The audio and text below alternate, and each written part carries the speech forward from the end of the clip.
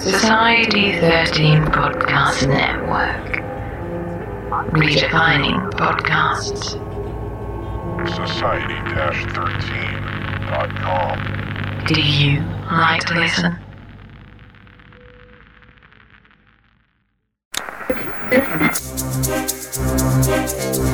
Welcome to Channel 9 of the S2E6 Radio Network, where stories live.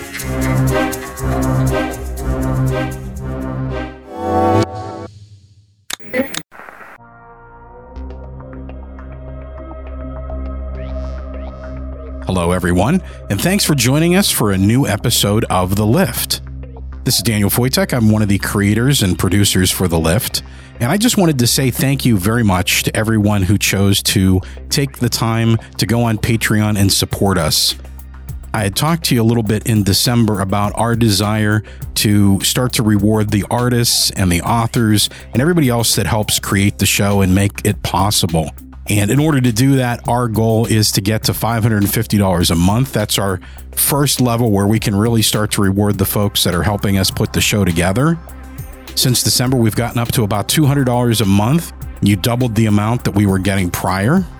We still have a ways to go before we can start to do some of the really cool stuff that we want to do, like put together a little anthology of the stories with some bonus stories for you. That would be written anthologies. And more. So if you haven't donated to the show yet, now is as good a time as any. You can support us for as little as $2 a month and get a really cool Victoria Bigglesworth Hayes bookmark designed by Jeanette Andromeda. And you get other rewards on up from there, like personal messages from Victoria, a drawing of you with Victoria, and a whole lot more. So today's episode is by our good friend Paul Sading.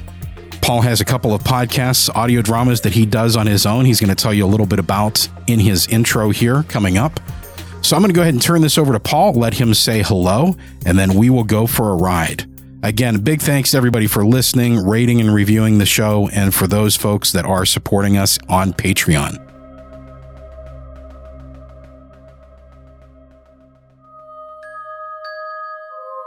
Hi, my name is Paul Sading. I'm the writer for today's episode of The Lift, called The Box. If you enjoy the story, you can find Subject Found and Diary of a Madman audio dramas over at foundstories.com and madmandiary.com, respectively. Thank you for listening to this episode, and for more episodes of The Lift, go over to victoriaslift.com.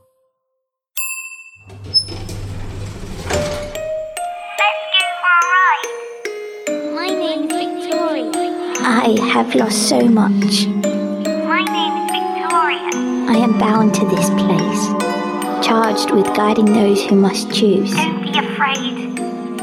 I can never again be the little girl I was. Will you accept your fate or change it? I have my music box and a library lost, but I sometimes feel very alone.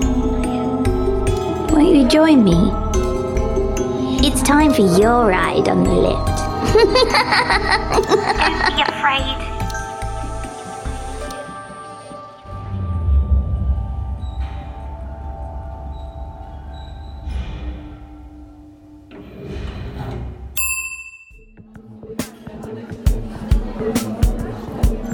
Idly wiping condensation droplets from my beer mug, I tried to block out the smattering of laughter and blithe chatter filling the restaurant.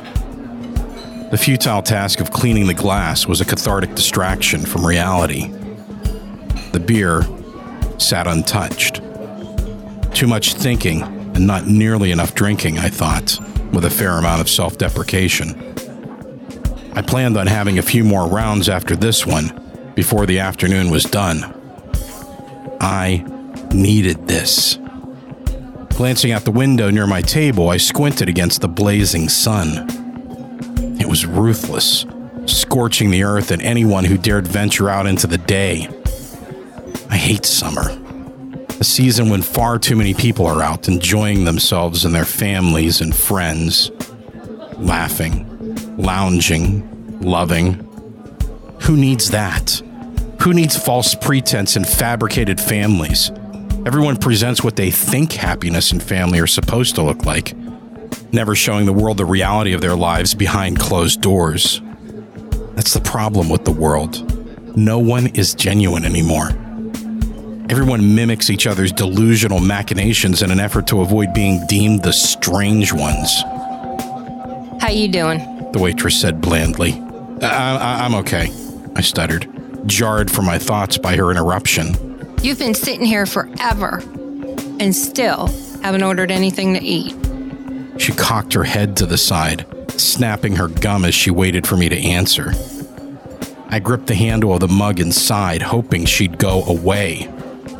The last thing I needed was some jaded college student with a mediocre attitude irritating me. I'll order when I'm ready. I didn't even bother looking at her. Why would I? So I could see yet another young female give me an eye roll? My daughters had that angle more than covered. She stood there as if her mere presence would pressure me into acquiescing.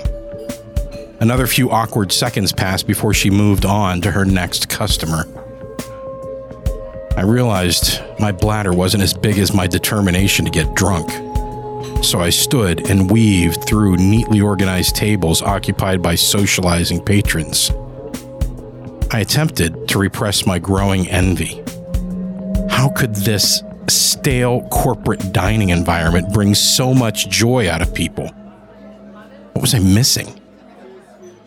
Now more frustrated than before, I shoved the heavy restroom door and stepped into a hotel lobby. I turned, thinking I'd misread the sign, and I was stunned to see the door I had just entered was now gone. I dumbly faced a wall decorated in the most appalling burnt red wallpaper I'd ever seen. Turning back toward the hotel lobby, I looked for another way to the restaurant. An unoccupied oak reception desk stood sentry to my left, and in front of me was a luxurious sitting room set. Off to my right, a wide staircase rose to the second floor. The lobby was as voluminous as it was vacant. It was a dust-covered space, uncared for and untouched in ages. You're very peculiar, A small voice said. I stared down into the vibrant face of a young girl. I never heard her approach, but here she was, staring up at me with large emerald eyes. She couldn't have been more than 10 and wore her hair in pigtails. Her purple dress was rimmed in lace with insewn pearls around the neckline. Her dress was as outdated as this lobby, and in her hands, she held a small music box, cradling it as if it were the most precious possession in the world. I'm sorry, but where am I?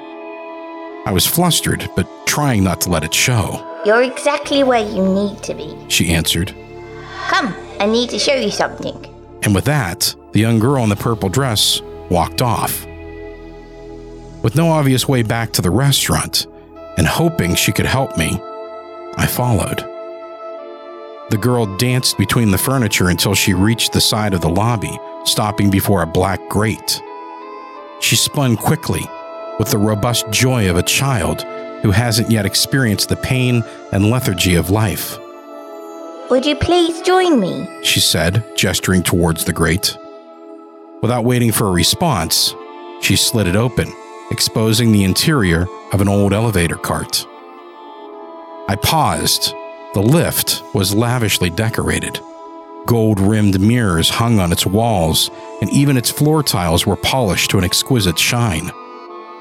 I'm sorry, young lady, I stammered, but I need to get going. Can you please just point me to the exit? You are a silly man. You're not leaving. Not yet, anyways. But I need to go. She shook her tiny pigtailed head. You have important things to do here. Then she hopped into the lift. Please don't ask me again. I reluctantly joined her, as impressed by the lift's beauty as I was unnerved by the unnatural maturity of this child.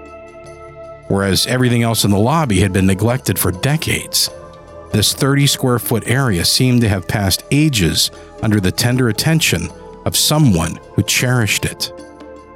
As if sensing I had 1,000 questions, the girl smiled. My skin crawled. I'm Victoria Bigglesworth Hayes. It's very nice to meet you, Harold. Would you mind pressing the button for the 6th floor, please? I automatically reacted to this girl's instruction, barely stopping myself before pressing the button with a number 6, trimmed in gold. How do you know my name? I know a lot about you. She paused and stared at me, her eyes wilting with a sadness that hadn't been there before. 6th floor, please. This time, it was less of a request. I have to get going. Which floor will take me back to the restaurant or outside? I don't care which, to be honest. My voice betrayed anxiety. I didn't want her to know she was carving an edge in my harsh exterior. You have more important issues that need your attention. And don't you think about pointing a finger at me. I'm not the one that was called here. I didn't remember pointing at her, but I was. I slowly curled my finger back into my palm. Maybe playing this girl's game was the quickest way to get back to drowning myself in lousy beer. I pressed the button, and the grate slid closed, unassisted. So, I asked, trying to quell my growing unease, "What's on the 6th floor?" You'll see, came her reply. We rode the rest of the way in silence until the lift stopped and opened to a long, narrow hallway. The same hideously red wallpaper in the lobby decorated this floor. What social construct was responsible for humankind's misplaced interpretation that burnt red portrayed class? The hallway extended from the lift into a wall of white smoke. The hotel was on fire. "We need to leave," I stammered, punching the button to close the grate and get us to safety. The lift didn't react, and neither did Victoria. I hit the button labeled lobby. Still nothing. "The fire!" I pointed down the hallway. How could she be this calm? a fire without flame? I think not. There is no fire, I promise you. And she was right. A mist hung in the air, not smoke. Victoria smiled. This is your floor. Time to get to work. That's okay, I answered. I'm not sure there's anything for me here. I looked beyond those burnt red-colored walls that faded into the convulsing mist, feeling my skin tingle. I wanted no part of this game anymore, even if it did take me back to the restaurant and my troubled thoughts. Everything here is for you. You just need to take the initiative. Go on now, you have work to do. Her soft words hung in the air with harsh implications. The more time I spent around this young girl, the more she spoke. The more I grew uncomfortable about the prospect of remaining in the lift with her. Okay. The words sounded weak in my ears. The hallway narrowed, squeezed in on me. The further I walked from the lift, the more restricted I felt. I stretched my arms out to my sides, thinking for a moment that was a practical defense against this invasion. My pulse quickened. What am I supposed to... I turned to ask Victoria a question, but she was no longer behind me. The lift was no longer behind me. Instead, I now looked into a fading nothingness.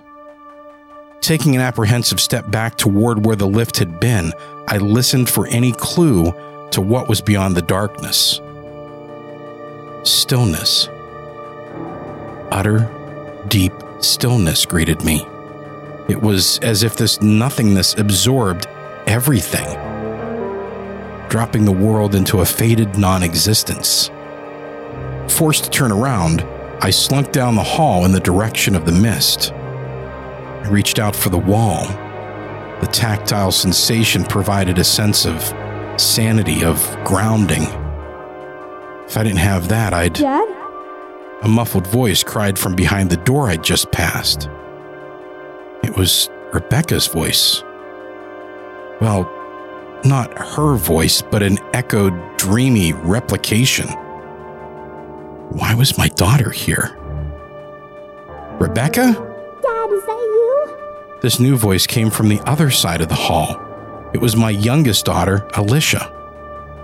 Her voice, too, was somehow altered. Alicia? I failed to contain my rising panic. Harold, is that you? A different voice now. A different room. Rachel, my wife. She was here too? How was this possible? How was any of this possible? Babe? I cried out, making my way to a midpoint between the three rooms, unsure what to do or what was even happening. A low rumble sounded from somewhere beneath me. The floor rattled and then shook violently. I steadied myself, remotely aware of my family's screams. Hello again, Harold. Victoria stood beside me, still holding that music box. This time, it was open, emitting a soft green light and playing an eerie, unsettling children's song. It seems you're not alone. What is going on? I snarled at this child who wasn't a child. Why is my family here? The rumble grew louder.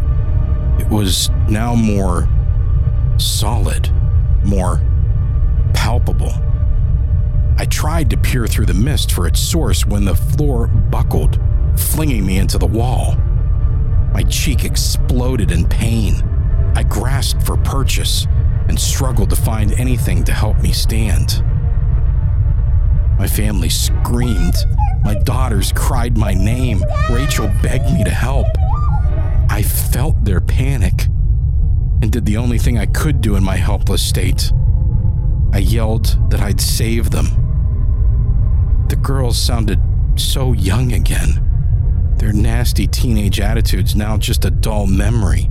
The jostling hallway threw me side to side. I couldn't even get to my knees, never mind help them.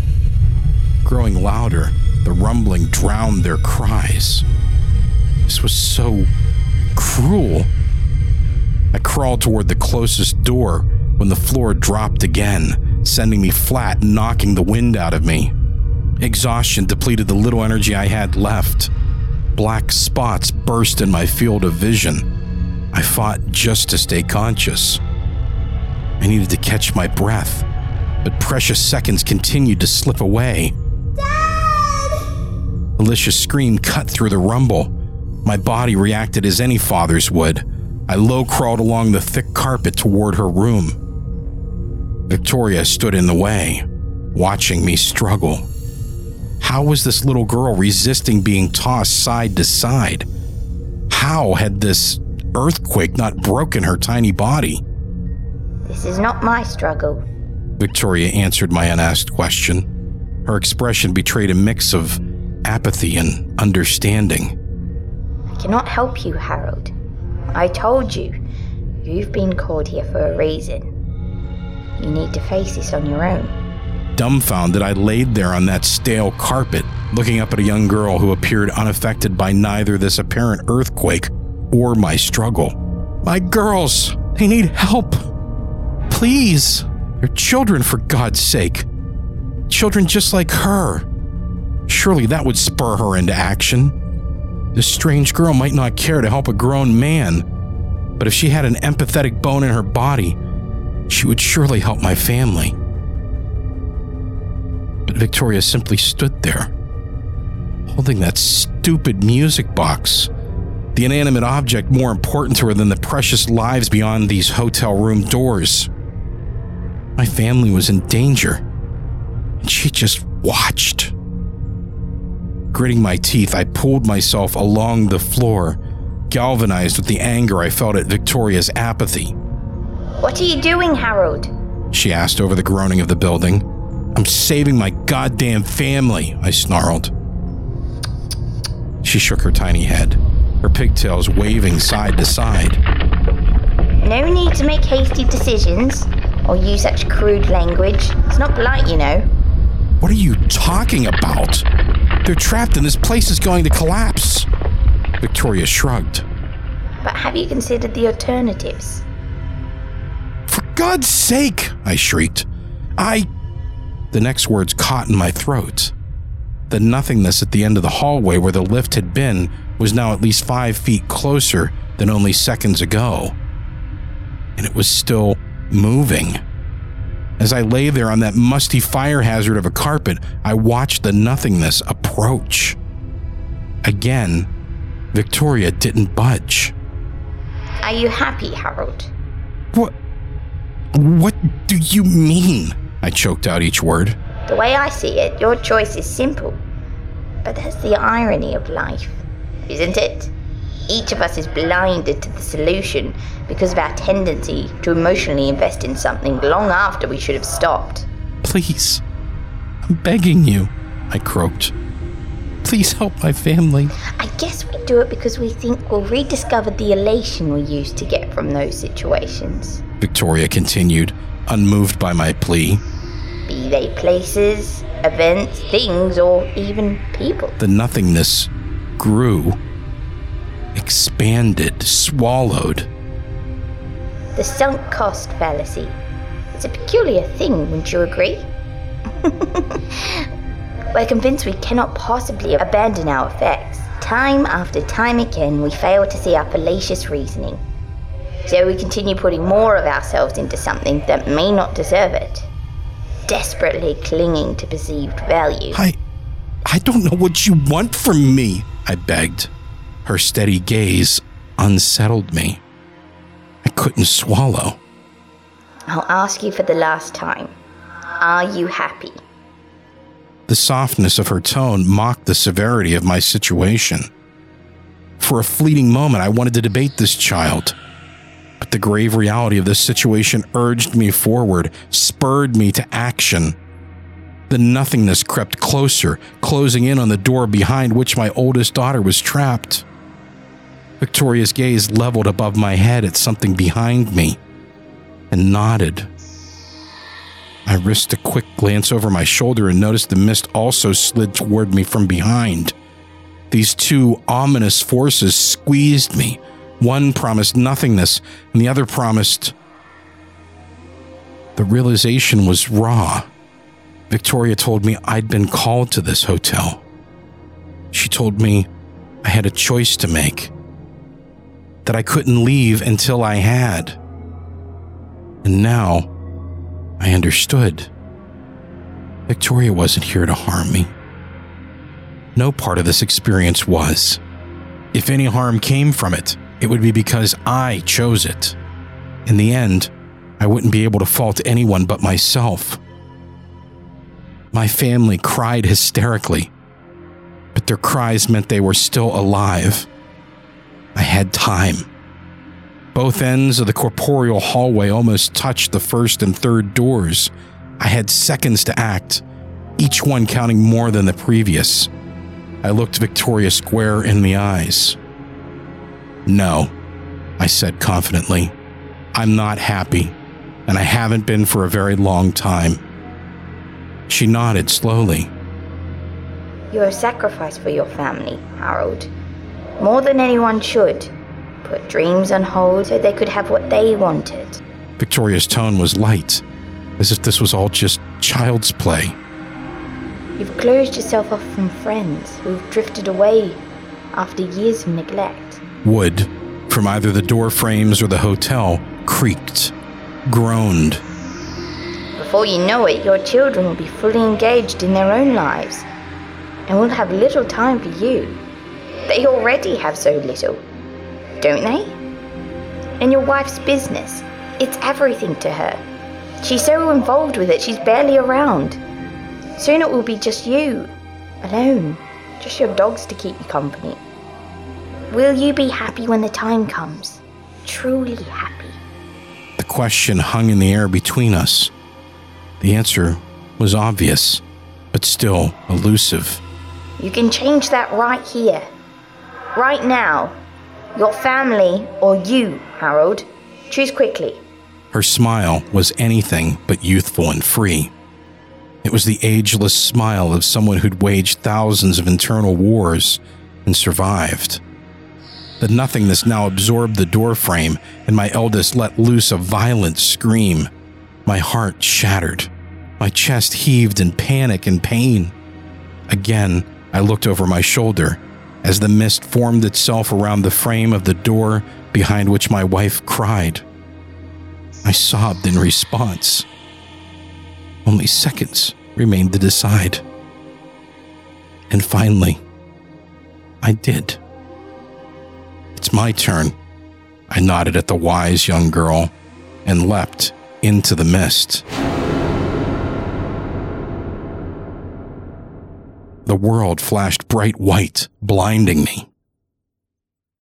I covered my eyes with my arm as I fell. The rumble of rushing air rose to deafening levels until the intensity was too much to withstand. My body struggled against being ripped apart just before it all flashed away, and I stood in the middle of the hotel lobby again. Beyond the desk and sitting area, Victoria stood by a brown-stained door, from which hung a crooked "Employees must wash hands" sign. Her face beamed. I think you'll be happier now, Harold. It's not easy to do what you did. Happiness can be fleeting, but it can be found. It's never too late. She pressed the door handle, but not before I placed my hand on hers, stopping her. "Thank you, Victoria," I said in a hoarse, exhausted voice. Her smile shone like only a child's can, and then she opened the door. Go now. She nodded toward the restaurant. They moved you to a table in the general seating area. I must have given her a quizzical look because she said, Well, surely you didn't think they'd let your daughter sit in the bar area, did you? That's illegal. But I thought... Panic gripped me. Oh, relax, silly. Victoria chided. Your decision has been honored. But what is the harm in having a nice meal with your family before you pick up those long-neglected hobbies again? Your model airplane will wait a little bit longer. And with that, an unseen force shoved me into the restaurant area. I smiled, contentedly, knowing even when we have the fortitude to make the tough decisions in life, it's still nice to have a helping hand. I waved to my wife through a sea of indistinguishable faces. Rachel gave me an odd look while biting into her hamburger. I smiled as I joined my family. The first genuine smile I've felt in years. Alicia grimaced. You took forever, Dad. Gross. I laughed. We all did. It felt good to be happy again with the three people who meant everything in the world to me, but who were no longer everything in my world.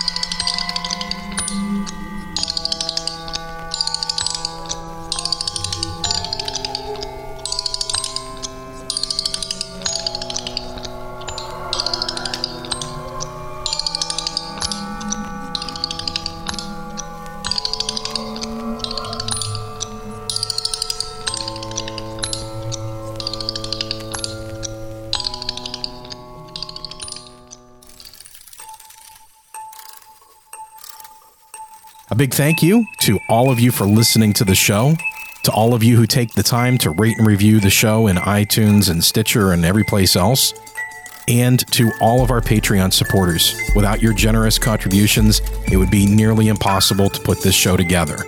Full show notes with credits, links, and artwork can be found at victoriaslift.com. We make other podcasts you might enjoy.